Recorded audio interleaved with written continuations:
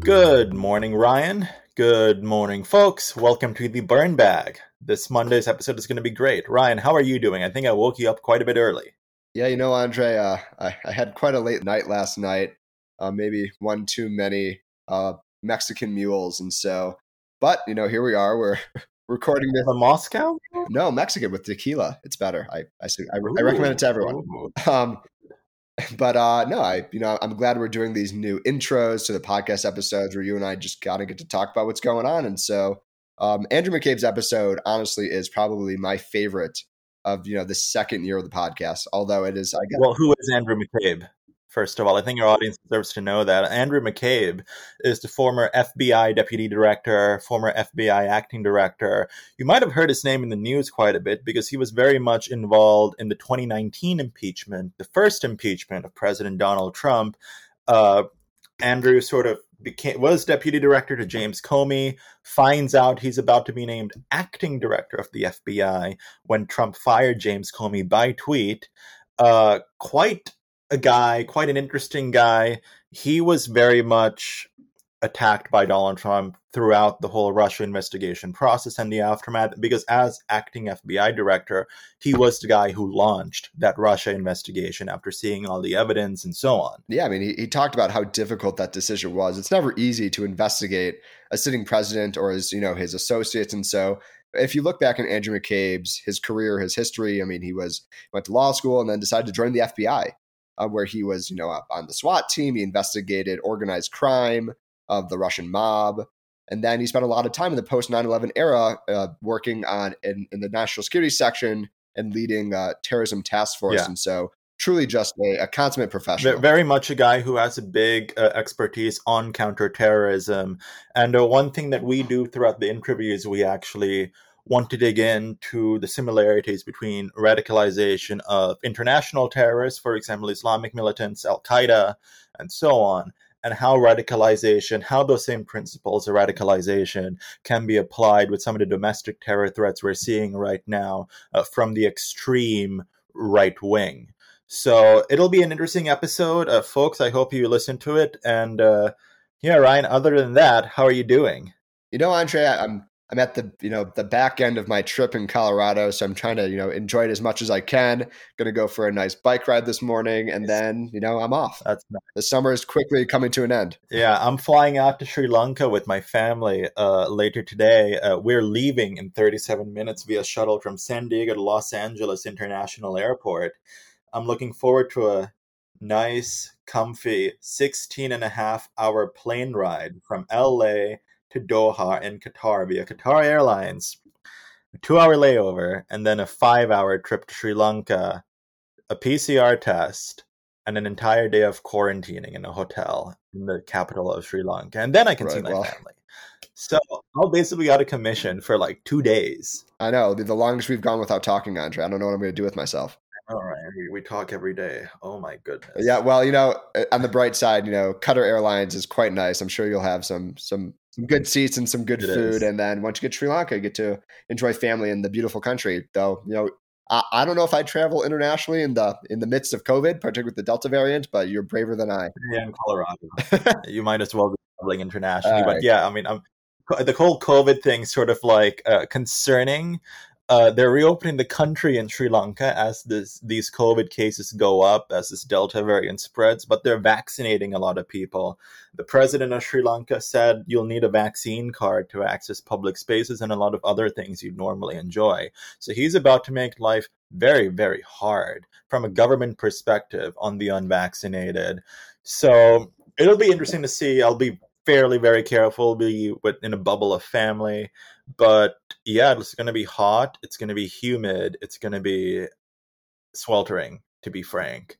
But Ryan, let's leave it there. Our episode with Andrew McCabe is great. I've called it in behind the scenes my favorite interview, the perfect interview, and so on. But I'll throw it to them. I'll throw it to Andrew.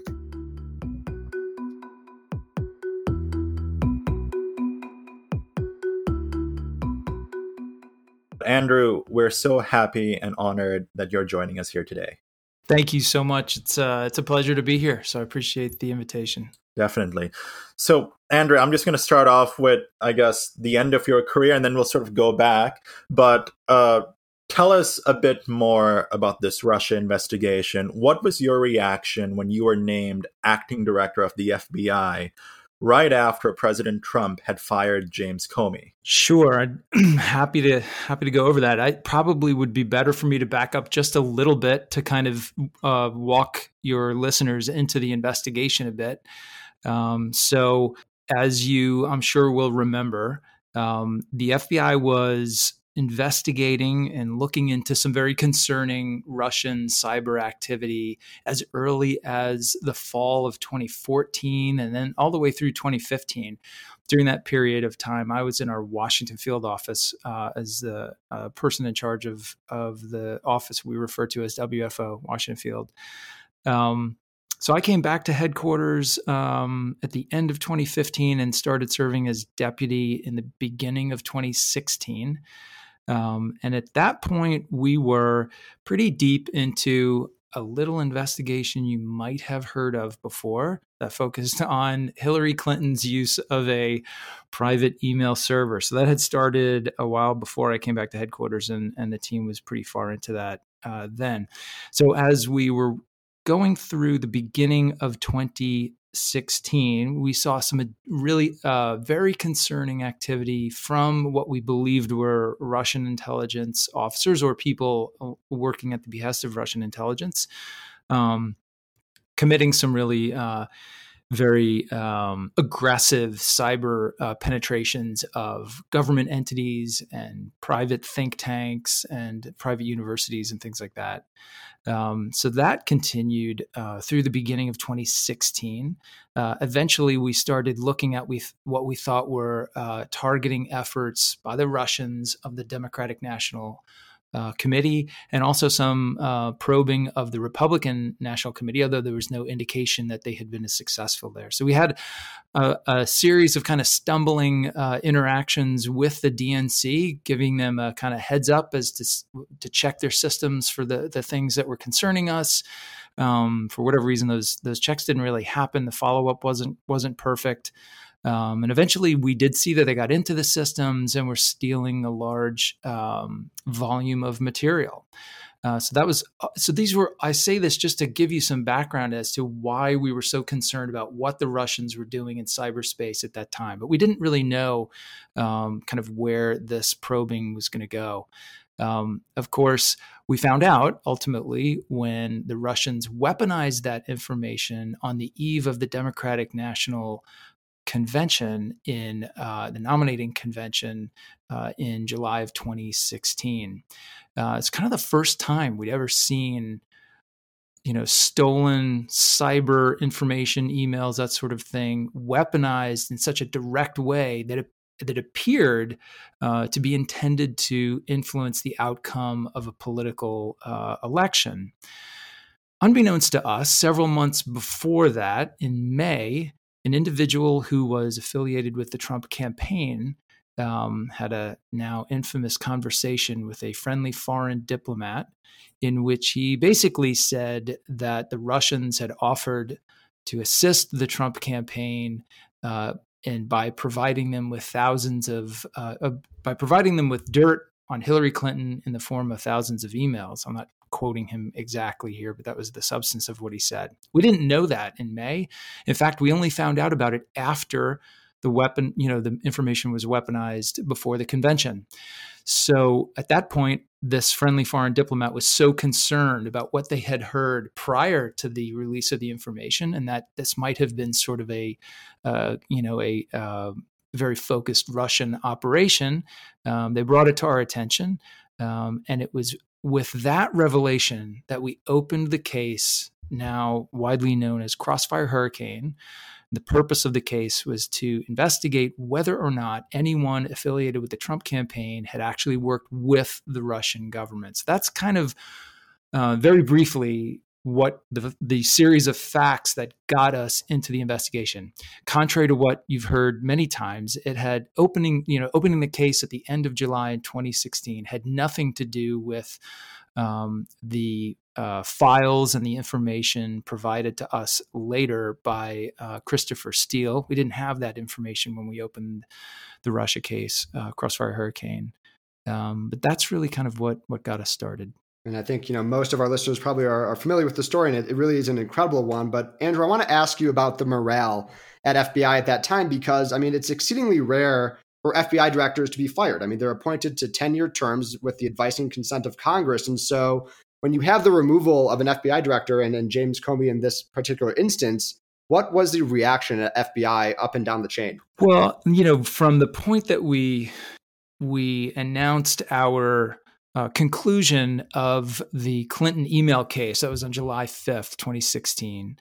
That was a decision that really riled up people in a very emotional way, and I would say it's a good description of how people inside the FBI reacted. We had a really very vocal reaction from some employees. Others, I think, started, talking to their friends outside the organization and talking to the media, and so there was a lot of people disagreed with our decision. I would say people who really had no access to the case and didn't really understand what we had done and what we learned. But nevertheless, it was a bit of a tumultuous time inside the FBI after July of 2016. So that all leads into, the end of the year. We have the election. Our investigation of the Trump campaign is really moving forward now against primarily 4 targets, and we are having a series of discussions at the executive level to decide are we at the point where we actually have to open a case on the president himself? And there's a pros and cons of that. It's going back and forth. During this period, also, Director Comey has several really concerning interactions with the president, and ones in which he is asking for a pledge of loyalty, and then ultimately an interaction in the Oval Office where he asks Director Comey to stop investigating his friend, who he is in the process of firing, Mike Flynn. So all this really had us on edge. And then, of course, Jim gets fired on May 9th, 2017. And I can tell you that in the days after the immediate aftermath of the firing, the reaction was really, really remarkable. Even from folks who may have been angry about the conclusion of the Hillary Clinton case, or people who, the political divide that I think we've experienced in this country was starting to bleed its way into the FBI. So there were differences of opinion on those things, but by and large, Jim Comey was widely liked and appreciated by the vast majority of people in the FBI. And people were absolutely shocked. It was not just that they lost a leader who they appreciated, but also we had always seen ourselves as a little bit above it all, right? Above the scrum of politics and constantly changing political, leadership at the head of the organization. The FBI only has one political appointee, and that is the director, and he serves he serves at the president's discretion, but he serves a 10-year term. So it doesn't mean he can't be fired, but history has shown that FBI directors typically only leave when they're ready to retire. Or at the end of their term. So I think it was shocking and really deeply disturbing to all of us. It was kind of a shot across the bow that I think many people accurately interpreted as a message that, we would be brought to heel in the same way the rest of the government would, and that our treasured kind of independence and neutrality might be in jeopardy. So it's been about, almost 2 years since President Trump's first impeachment. In that time, we've had a second impeachment. We've had an election. We have a new president. And oftentimes with these big events, the news cycle is sort of short on these major events. Sometimes, honestly, you will almost forget that all of this happened. But there's so much noise around the Russia investigation, especially when it was going on. There was so much noise about the first impeachment, whether it was opinionated or analytical and so on. And sometimes it gets easy to be lost in all of this noise. But I just wanted to ask you, what are the biggest myths and realities around the Russia investigation you could clarify for our listeners? You sort of covered a bit about that with the Steele dossier, but what are the other myths that people don't get right about this? Sure. So I would say the first thing that comes to mind in terms of the absolute biggest myth is that the investigation itself was a hoax.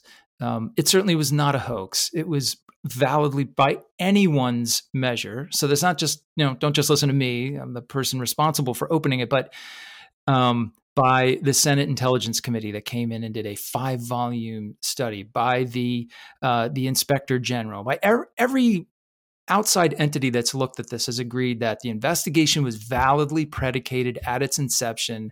It had to be done. We open cases when we have information that a national security threat might exist or that a violation of federal criminal law might have happened. In this case, we had information that supported both of those theories, and so we opened a full investigation according to our authorities. So not a hoax. And then I think if you look at the results of the investigation, if you look at the report itself, put aside all the maybe the misrepresentation of the report by Attorney General Barr at the time and all the politics and personalities around, former Director Mueller and everybody else, just read the text of the report. Clearly not a hoax. What the report shows you, very simply, is in Volume 1, the part that focuses on the activities of the Russians here, that the Russians were engaged in a vast and pervasive effort to undermine our democracy, to influence the American political process. They also found that the Trump campaign wanted that assistance, was willing to accept that assistance. They simply were not able to prove that final keystone in the bridge, right? The one piece of evidence that would connect what the Russians wanted and were doing with what the campaign wanted and ultimately benefited from. So there's no proof of agreement upon which you could charge a conspiracy, but nevertheless, there's an unbelievable laydown of facts that point toward very, very concerning activity by our most serious adversary. So that's one. The second conclusion is that President Trump, in his conduct, in his words, in his statements, in the ways that he directed those around him, to include his White House counsel, committed acts that, if committed by any other American, would have constituted an obstruction of justice. The only reason he wasn't indicted is because of the Department of Justice policy, legal interpretation that says that you cannot indict a sitting president. And with that policy, Director Mueller, in an overabundance of caution, if you ask me, refused to say whether or not the facts supported an indictment, even though he wasn't asking for one. But if you actually read the report, he goes through the key elements of the offense of obstruction of justice, and he analyzes, I think 10 different instances in which obstruction of justice may have occurred. And in 8 of those 10, he finds that all of the elements of the offense have been satisfied. So there are facts to show that the president engaged in the obstruction of justice, not once, but 8 different ways. So not a hoax, a substantive investigation, unbelievably deep and wide in its scope, conducted by professionals in a professional and unbiased way. And it includes some very, very damaging conclusions. So, Andrew, as Andre mentioned at the top, your book is entitled The Threat. And so, of course, we know that the Russians pose a threat to national security. Some members of Trump's campaign pose a threat to national security. And of course, you mentioned that President Trump very well could have been charged with obstruction of justice. But would you elevate his actions to actually being a threat to national security? And if so, how would you characterize or classify that threat? Sure. So I think it's important to separate out how I thought about it at the time and how I think about it now. So at the time, I definitely believed that there was information that indicated that he could very possibly be a threat to national security. There was information that indicated his campaign, which he's in control of as the subject of that campaign, may have been cooperating with the Russian government, may have been receiving the assistance of Russians and the Russian government. I think the results of the of the Mueller report, of the special counsel's investigation, bared that concern out in a very real and factual way. Now, since then, I think we've seen in a number of different ways that I believe, it's my opinion, that he was clearly a threat to national security. He has the distinction of being the only president to have been impeached twice, not once, but twice.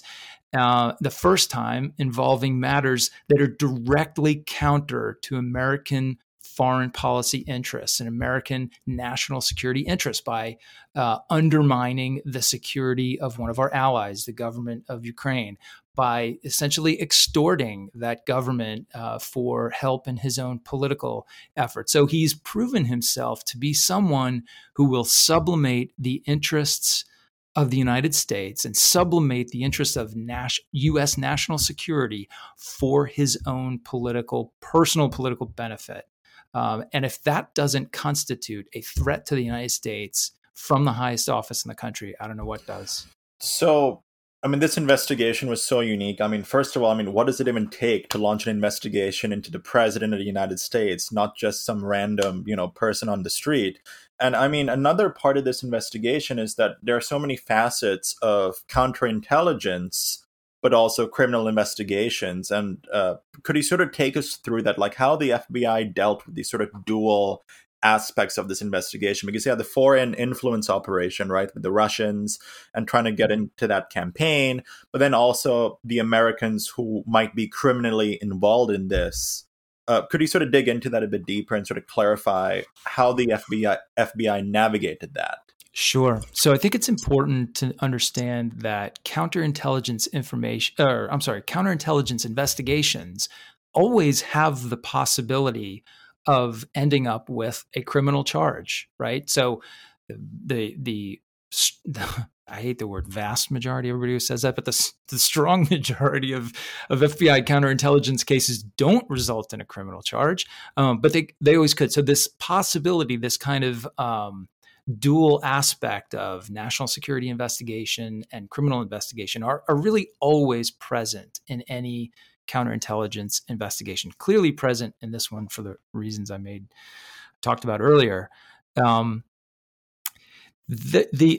What I can't possibly emphasize too much is the utter unprecedented nature of this investigation. So investigating the president of the United States, it was not something that any of us were prepared for.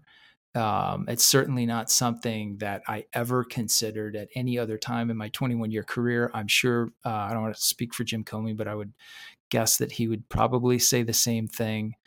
We knew that we were walking onto very, very dangerous ground for the organization and for ourselves personally, because the volatility of the politics around this was always kind of hovering out there. We very much wanted to be able to do this in the most objective, nonpartisan, independent way. That's the way we think about the work that we do. FBI people, contrary to what you've heard, do not bring their politics to the work that they do. So, but that's, I say that just to kind of set up the conclusion, which is that's why when Jim was fired on May 9th, I asked the team to go back and take a look at the Crossfire investigation and tell me whether or not they recommended that we open any additional cases or close any current cases. And they came back and recommended that we open the case against Trump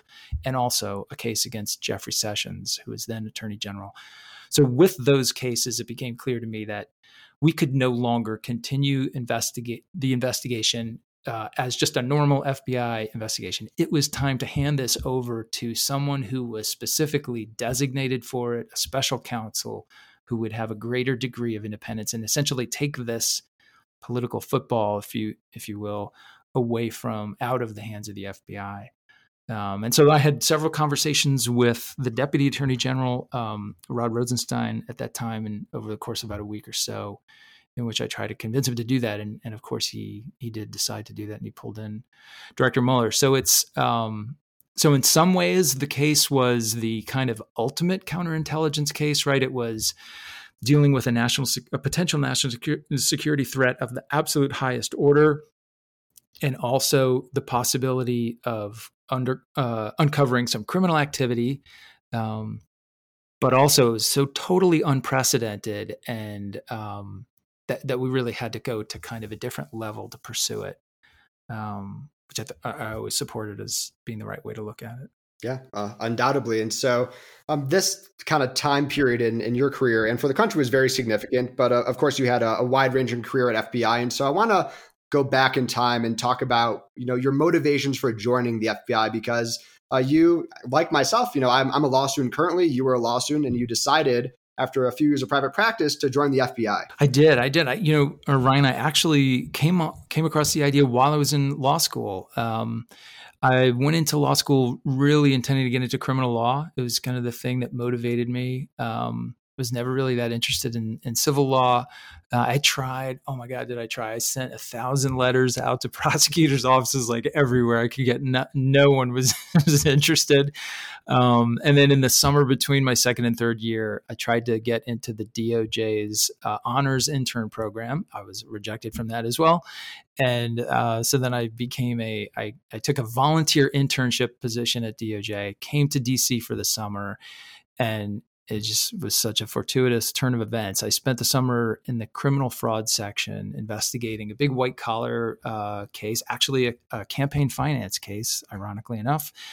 And while doing that, I read these reports that FBI agents write after an interview. They're called FD 302s. And they bitch in a very kind of, bland way, very factual, not any opinions or editorialization, but they document what the witness or the victim or the record keeper, whoever it is that they're interviewing, told them. And I just became fascinated with those conversations, that you could be, tasked with getting to the bottom of some great mystery or controversy or conflict, and that you would have the ability to just find people who might be able to shed light on those events and just sit down with them and convince them to tell you anything, the most horrifying details of a crime or things that would, might implicate them personally. And time again, they would just tell their stories to the FBI. So I came back my third year, really interested in joining the Bureau. They were under a hiring freeze. So when I got out of law school, I went to work for a private firm for about 3 years until the Bureau started taking applications, ultimately took mine, took about 2 years to get through the process. And then I went in summer of 96 down to Quantico and started the great adventure. So your career has certainly been wide ranging. Certainly you started off in those few years preceding the September 11th attacks, and you've seen the FBI change, I think, considerably in terms of what threat matrices it views. And when we often talk about September 11th, and I'm asking you this because, you've seen this entire time span, and you also served as the assistant director for the counterterrorism division. Many analysts often refer to 9/11 or the result of 9/11 as being a failure of imagination in terms of how those attacks were executed. And we certainly learned some quote unquote lessons from September 11th. But in many other ways, January 6th, with this domestic terror threat, the Proud Boys and other sort of right-wing extremists, that storming the Capitol could have also been a failure of imagination. So, my question to you is, were there lessons of September 11th that we seemingly missed for January 6th? That's a great question. And I love the way you phrased it, because it spotlights the learning that took place, not just in the FBI, but across the national security community after September 11th. And, there's that we could have a several hour discussion on that. Even just looking at the FBI's evolution from a kind of reactive, really criminally focused organization to becoming an intelligence-driven national security entity, a full partner in the national security community, and that post 9/11 evolution, which is something that I'm very proud to have been able to watch and be a part of. But I think one of the biggest lessons that we took away, well, some of the biggest lessons were those that we that were really highlighted by the 9/11 Commission. And so I think they did, in a very clear and logical and really incredibly well-written way, expose that failure of imagination leading up to September 11th. But it also showed us like how valuable it is to have that kind of commentary after what is undoubtedly, no matter, you might have different opinions as to how it was a failure or why it was a failure, but undoubtedly a failure, right? So the FBI's mission, this number one priority is to prevent an act of terrorism in the United States. So 9/11 is a failure on that mark, as is January 6th. January 6th is a failure by the FBI, period, full stop. Not the FBI alone. There are others involved there, but simply by looking at what happened, that should not happen in this country, which is, I believe, why it is so important for us to have a fulsome, full scope, independent inquiry into all the things that led us to January 6th.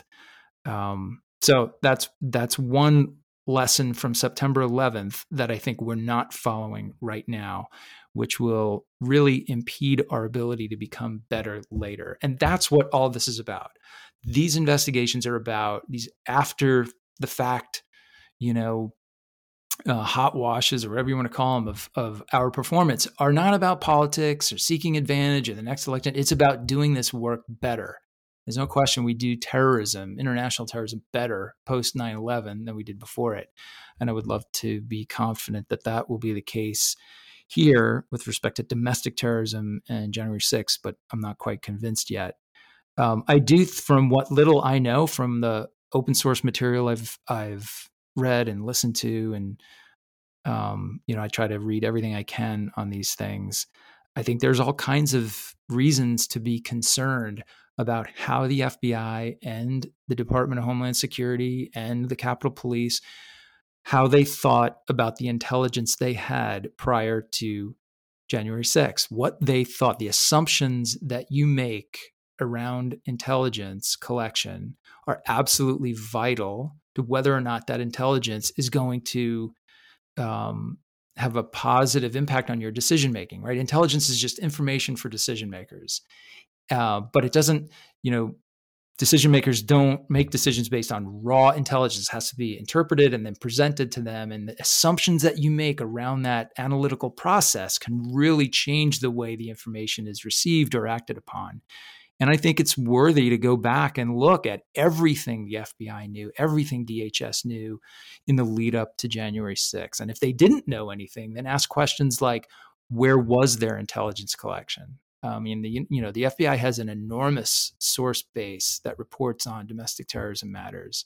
What were those sources saying? And what did we think about what they were saying? And did we draw some conclusions that were not as accurate as they could have been? Did we have some biases built into some of the conclusions that we drew? These are all really healthy, good questions to ask. And I hope that they are asked and answered clearly.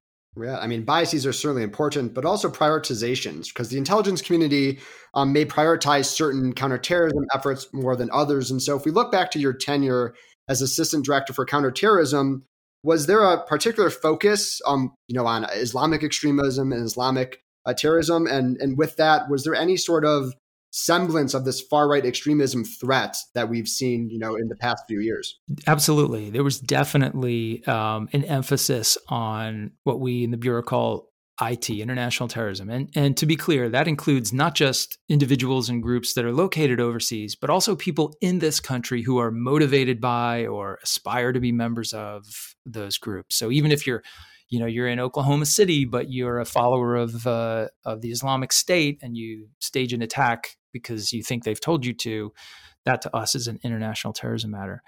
There's no question. The volume of threats we faced from international terrorism outstripped the volume and severity of threats we faced from domestic terrorism at that time. That was our conclusion. Were we wrong about that? It's entirely possible, and that's certainly something worth looking into.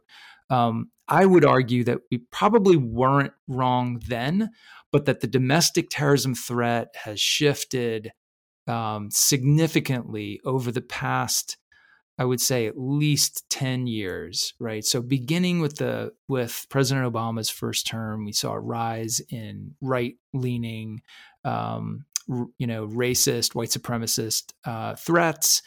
And so I think that, to be inclusive, I think you have to look back at least that far to assess our current state of affairs. Right now, it's clearly off the map. It's off the charts in terms of the frequency and the severity of the threats that we face from right-leaning groups, white supremacist groups, militia groups,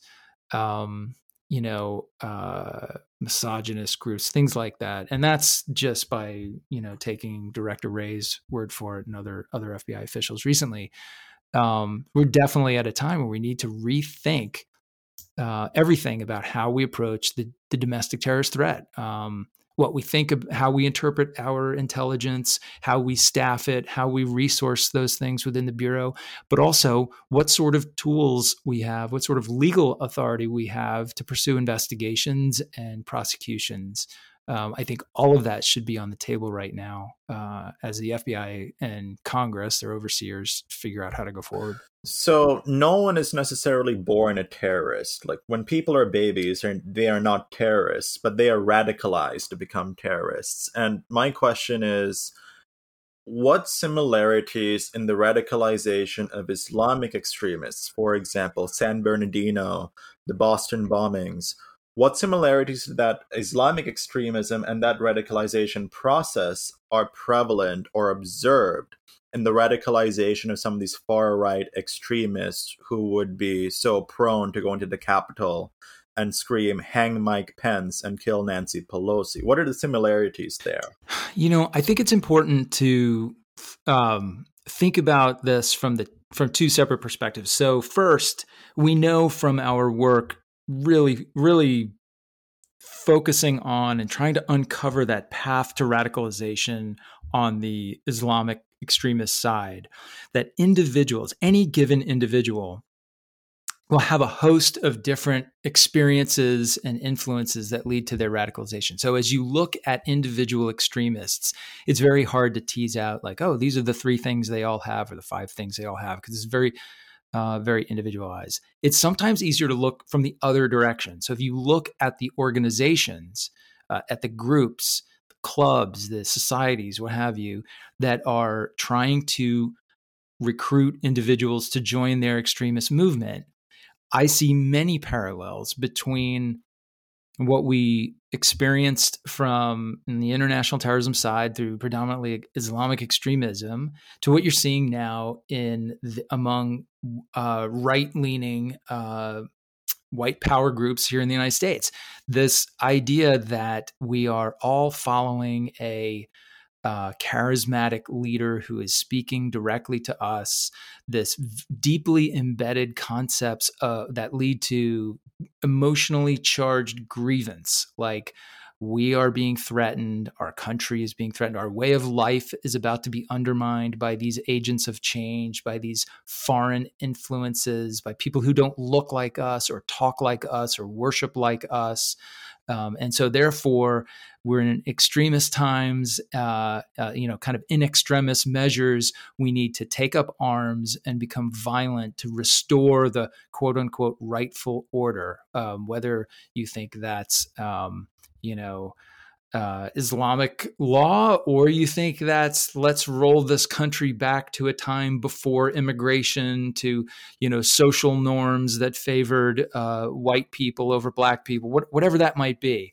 I think those themes of charismatic leadership, it kind of stoking the fires of grievance and outrage, and then leading to that conclusion that people need to take up arms and fight back, recover what you've lost, restore your country. And then I think the final thing I would point to is extremists on both sides.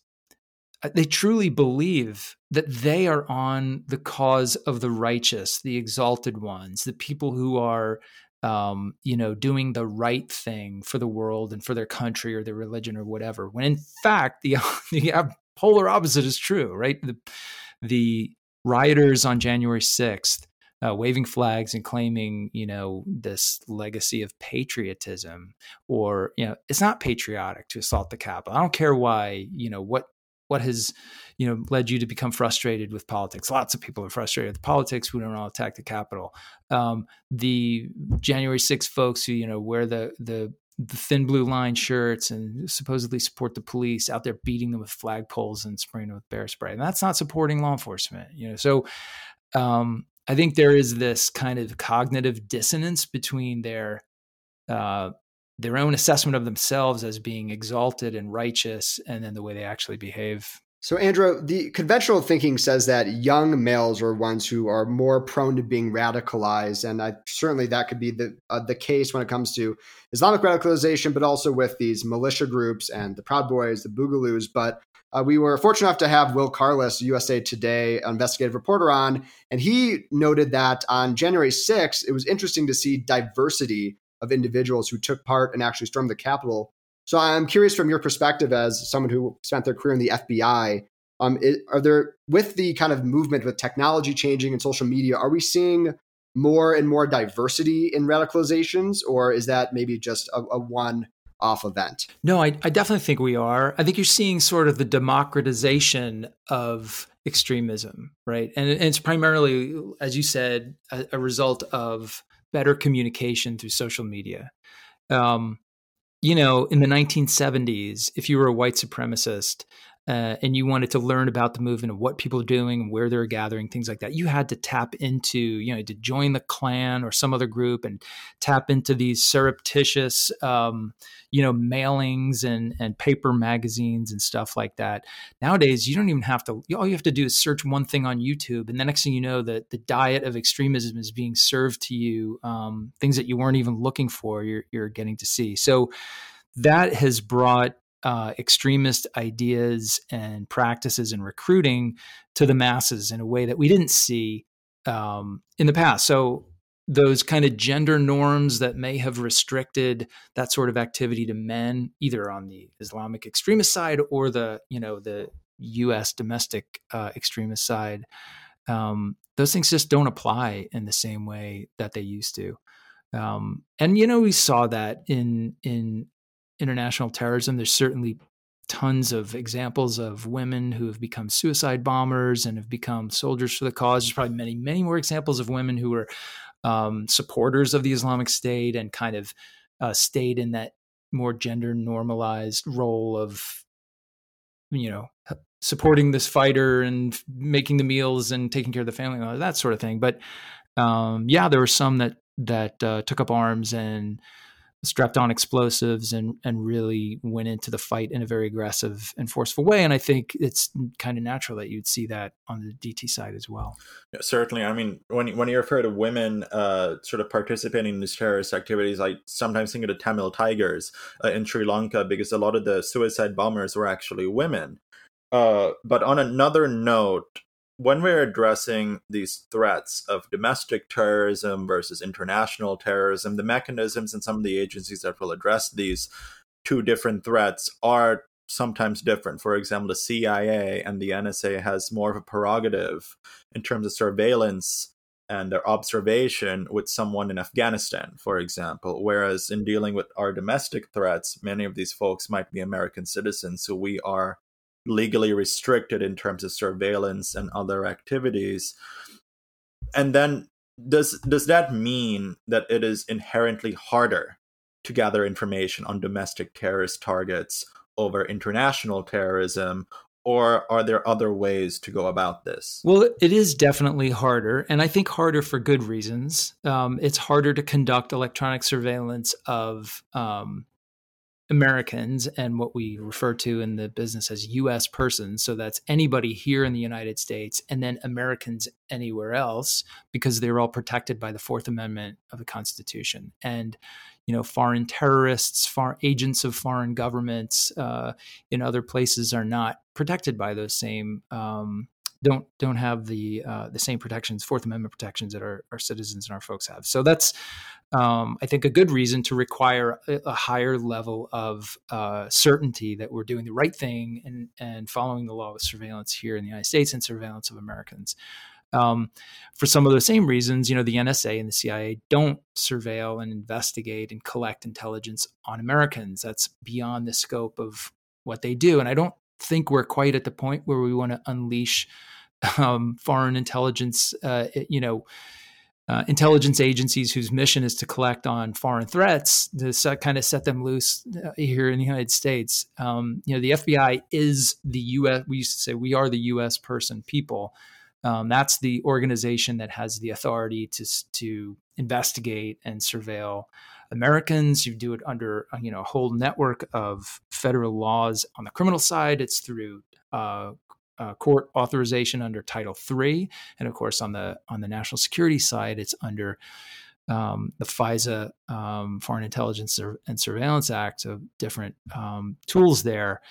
But even just for the FBI, it puts us in a tough spot. There are many, many more tools, classified tools that you can use through FISA that, of course, you can't use against Americans because you can't take the chance of exposing some of those techniques and capabilities in domestic trials. So domestic terrorism is pursued and is investigated and ultimately prosecuted as entirely a criminal matter here in the United States. And that makes our, significantly impacts the techniques and approaches and things that our DT investigators in the FBI can do compared to their IT counterparts. The IT folks can go to the CIA, work cases cooperatively, can interact with foreign intelligence agencies and exchange intelligence. And DT folks, because we're talking about, by definition, Americans, either American citizens or anyone here in America.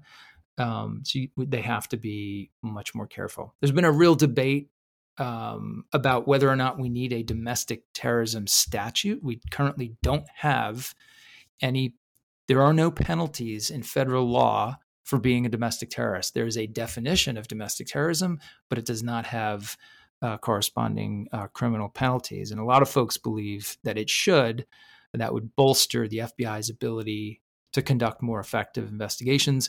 Other people think, no, it's good the way we have it. So there's a pretty vital and legitimate, back and forth conversation between legal scholars on both sides on that right now. Right. I mean, statutory mechanisms certainly help the FBI in their work. But when we look at organizational structure and resources, I'm sure many found in the wake of January 6th were asking, why did this happen? How do we prevent this to ensure this never happens again? And so in FBI, as it stands today, are there adequate organizational and structural components and resources in order to effectively combat domestic terrorism? Well, I think, I can only go by my knowledge of where we were in very early 2018 when I left the FBI. But based on that knowledge, I would say, I think the structural systems that are in place are adequate. The question is whether or not we're resourcing those systems and those capabilities effectively. Have we gone back and rebalanced that IT versus DT, workforce? It certainly seems like the threat that we're facing from domestic terrorism, extremism is very, very different than the one we faced 10 years ago. It's much more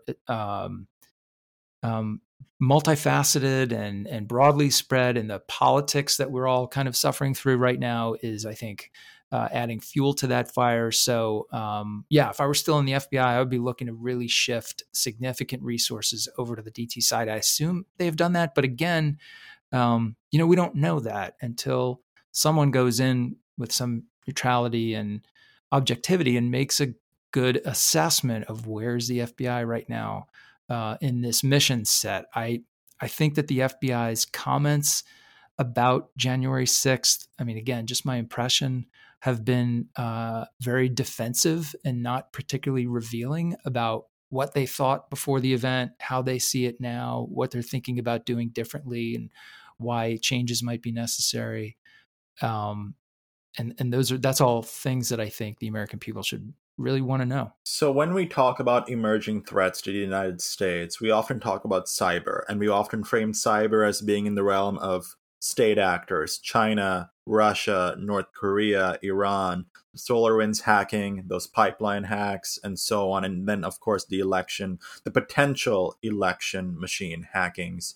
But is there a threat that cyber is utilized by non-state actors like domestic terrorists? We often think of domestic terrorists as, being these rioters who storm the capitals, perhaps like mass shootings and so on. But is there a threat, for example, to critical infrastructure from these domestic terrorists? Absolutely. Absolutely there is. I think we know that they are using cyber tools to some degree, at least to communicate, to recruit, to organize operations and efforts, rallies, whatever that might be. So they are in the cyber game. I think it's also important to remember that cyber is the tool for everyone, right? Nation states used to typically only act against each other in ways that only nation states can. They have armies, they have maybe nuclear capabilities, they have trained intelligence officers. These are all things that are expensive and require a lot of money and organization and everything else. Cyber leveled the playing field for everyone. The technology is cheap. It's incredibly effective. Anyone can use it with a minimal amount of technical sophistication. So that's why we're seeing nation states use it. It's easier, cheaper, and carries less risk than actually training an intelligence officer to go to a foreign nation and steal secrets. It's easier to groom a room full of hackers who can probe systems and steal them remotely. We're seeing criminal groups use it because they can use the same tools, the same vulnerabilities, the same exploits to implant ransomware, to collect information, and also enormous sums of money just for profit. So there's absolutely no reason why an extremist group here in the United States wouldn't also maybe use some of those same tools, maybe start, let's say there was a particular state government that had enacted a law that, a local white supremacist group was opposed to. What's to stop them from executing a ransomware attack on that state government and seizing up all of their information and, shutting down systems, to collect ransom, or maybe also just to put themselves and their message and their capability out there to kind of flex their muscles. So, I think cyber is the threat that really anyone can reach to, and everyone gets there eventually. So, Andrew, as we begin to round out today's conversation, I want to ask you about trust in the FBI as an institution, because I think over the past handful of years, maybe both sides of the aisle have had wavering trust levels with the FBI, the DOJ, and the government writ large. And so, what would you say to the American person about saying that the FBI is an institution for the American people? Because Andre and I certainly have countless conversations with individuals like yourself, and we know that you guys are consummate professionals, but maybe many Americans are not so involved in these conversations, or have talked with individuals such as yourself and are aware that they are really working for Americans. Yeah, that's such an important question, and it's one that obviously impacts me deeply. I think about this all the time. I would say first, for people who don't know what to think about the FBI right now, maybe haven't had the sort of personal exposure to it that you have, or certainly I have, to put the political conversation aside for just a minute and listen to the professionals and look at the work that we've done, not just in the last year or 4 years, but over the last 100 years, right? This FBI has been around 108 years. And make decisions for yourself without politics involved, because the FBI is actually a place that is it's not politically motivated, and it's not politically influenced. So those people who scream that it is, discount them for just a minute and do your own research. And secondly, I would say, if people say, why should we trust the FBI? Look, it is 37,000 or more people who work in over 400 locations in the United States and many locations overseas. And they are all human beings, and human beings are capable of incredible accomplishments. And the FBI, does amazing work 10,000 times a day, right? All over the world. But we also make mistakes. We don't always get it right. Sometimes our judgment is off. Sometimes people stray and make mistakes, and sometimes people do things intentionally wrong, and we hold them accountable when that happens. But the way that you can know that you can still trust us is these moments of reckoning after a mistake or a loss or a miss or a failure.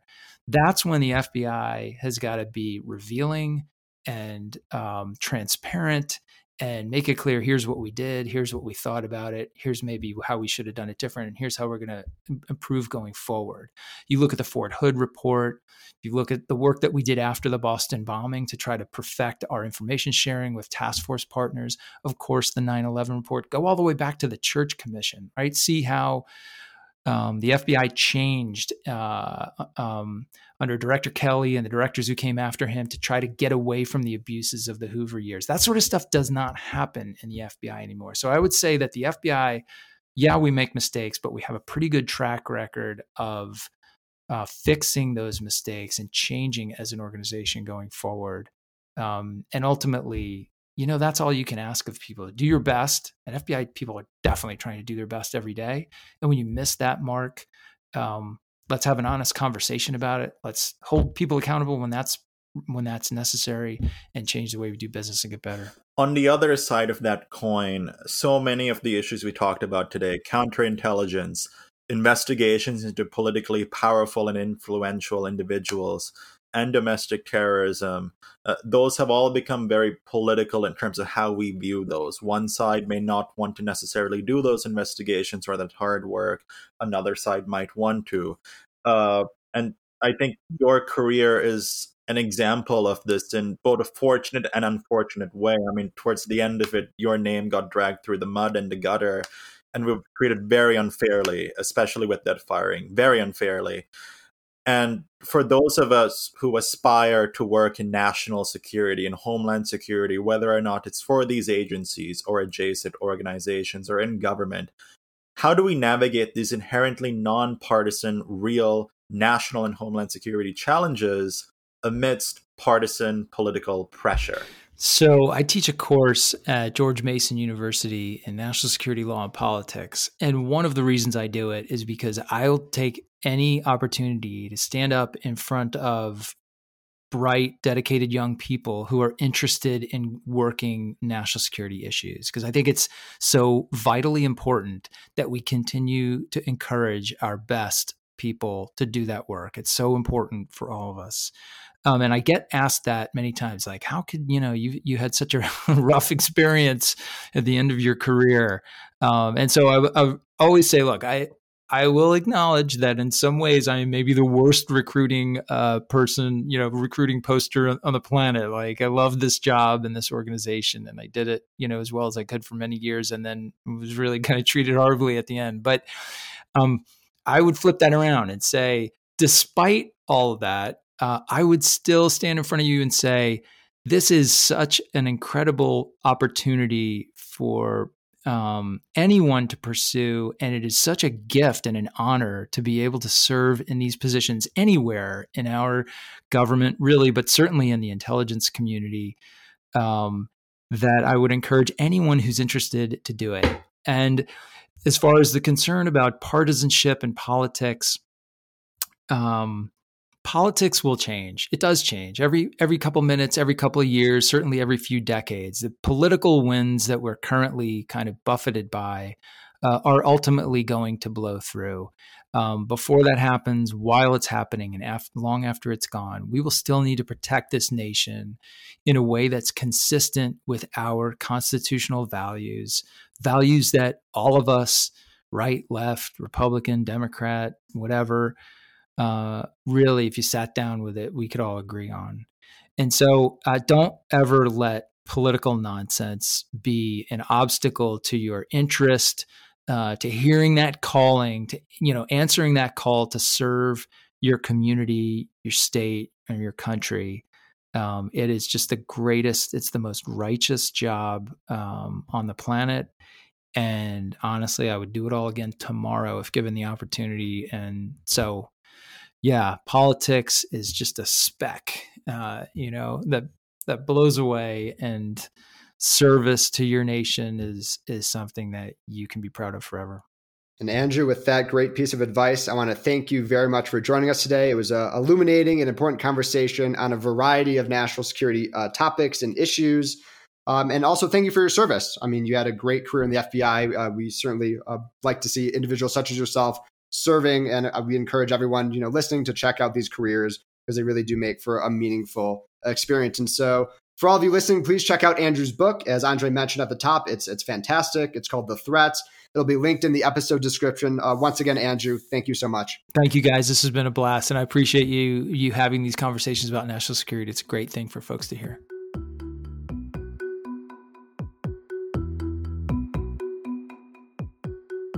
Well, there you have it, folks. That was our conversation with Andrew McCabe. Certainly, as I said on the top, really one of my favorite episodes. We talked about a wide variety of things, and Andrew really just demonstrated his professionalism, his experiences, and also his dedication to serving the American people. Andre, I mean, truly just a fantastic episode. Do you have any lingering questions after that episode? Anything that struck you awry? Anything that was unusual? Do you have just any questions that you wish you sort of could have asked?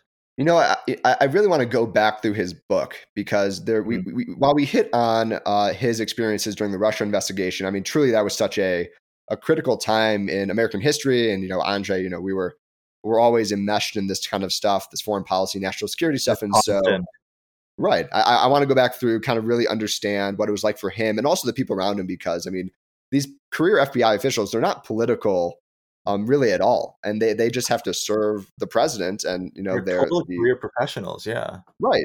And so that, I mean, it's so incredibly difficult. So I wish, we could have had a bit more of a candid conversation, even more so than we did, just about what it was like, the inner workings of the administration and how, he and other senior FBI leaders came to make those tough decisions, even amidst political pressure from above. I mean, something I really wish I could have asked would have been, what was daily life like during that first impeachment, in the days preceding that impeachment, and in the aftermath after he's left public service, because I mean, Andrew McCabe has become, I guess, quite a controversial figure among some circles, certainly among more Republican circles, right-wing circles.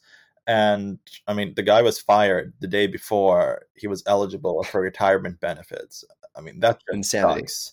But I mean, his book is great. It really delves into why he joined the FBI, his career in public service. And it also digs a bit into some of those counterterrorism conversations we had. I mean, Andrew McCabe, such a consummate, honorable professional. And I mean, you'll be hearing more from him, I believe, on CNN. He's on CNN right now as an analyst. And yeah. Yeah, I mean, I would have loved to actually, talk about more of, the geopolitical conversations that we have, because I mean, he has just a career in national security where we could have talked about all the threats, even more on cyber or maybe nation state threats, non-state threats. And so we got to have him back on the podcast, talk about a few more things, but the conversation we had today was definitely an important one, and I'm glad we had it. Yeah, exactly. And Ryan, I mean, we asked everyone about geopolitics and cyber and all of these big flashpoint issues for the most part. So we gotta, make it more precise, I guess, some of these interviews. Otherwise, we'll just be asking everyone the same questions. Oh, yeah, exactly. Though as a foreign policy nerd, I do like having those conversations. But again, the one we had with Andrew was a fantastic one. And I really encourage you all to go out, check out his book, check out his other appearances. There's a million of his talks on probably YouTube. And so, really a profound thank you to Andrew McCabe, not only for, his great career of public service, but also for joining us. I mean, really a fun conversation to have. Yeah, absolutely. Ryan, when do you start school again? I got a few more weeks, the end of August, the day after my birthday is when I have to go in person finally. They just reinstated this mask mandate. And so I guess I'll be masked in law school for the third year. But I mean, this is what's happening. People, they're not getting vaccinated, which means that we have Delta variant and it's getting worse. And so while I'm excited to be back in school, see, my friends that I haven't seen for quite a long time, it's going to be a bummer. I mean, COVID, we can't shake it. Hey, man, I mean, we had that summer of freedom, and now we see the consequences of the summer of freedom, plus just, being unvaccinated. Yeah, I mean, one of the things I'll be doing when I'm in Sri Lanka is just further, doing the job search. I hope I'll have interviews while I'm there. Job interviews, not necessarily podcast interviews. Folks, we recorded all of our podcast interviews for the month of August. But I'm going to try to seek some folks out while I'm in Sri Lanka to try and get some in-person interviews with some interesting folks, which will be an interesting look at a microcosm of what China is doing throughout South Asia and Southeast Asia with the BRI and other political influence. But yeah, if I have job interviews, man, it's going to be at like 3 a.m. or 4 a.m. Sri Lankan time, just because Sri Lanka is virtually 12 hours ahead of the United States, or at least where I am in the United States right now, and on the Pacific Standard Time Zone and on the West Coast. So that's going to be a bummer, but God willing, I can make it out to DC at some point. Hey, I'm looking forward to having you join me out in DC. But I will say, Andre, once you're in DC and once COVID clears up, I'm so excited to have in-person interviews. Like, so for all of you listening, we've been doing this virtually since day one, and I haven't seen Andre. Right. Yeah. So I mean, Andre, I haven't seen you in over a year in person, and so I haven't seen you. Yeah, and it would have been 2 years the last time I actually saw you in person. You took me to a hospital. Wow. Because, folks, I thought I was having. I went to a bar and then I didn't even have anything to drink. I thought I was having a stroke because my left side just went numb. But apparently, it was what they call an ocular migraine. I get out of the bar. I see Ryan walking in. It's like, hey, and I'm like, I need to go to the hospital. Please, I need to go to the hospital. We go to the hospital. It's Ryan's one day in Ann Arbor, and we spend 5 hours of them telling me nothing's wrong with me. And then guess what? They charged me $1,800 for them making me walk in a straight line and watching my eyes. Well, maybe a few things are wrong with you, but we'll just leave it there. Andre, that was one of the most craziest but also funniest experiences that we've ever had together, and I wouldn't have spent my time in Ann Arbor any other way, but I can't believe you just shared that with our listeners. So all of you have far more insight into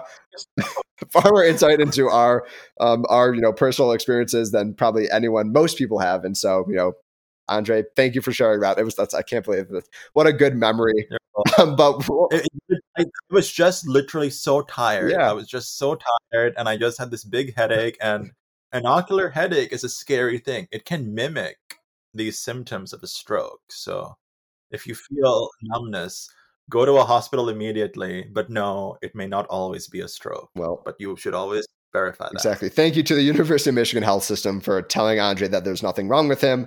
Thank you for charging $1,800. Well, there's far more stories that we could delve into probably in later podcasts about other situations, but we'll leave it there. Yeah. Everyone, thank you for listening so much. I hope you're enjoying this kind of new kind of back and forth that we have at the beginning and end of our weekly episodes, our Monday episodes. And as always, you're going to hear from us next Monday. You'll hear from us every Friday. Thank you for listening.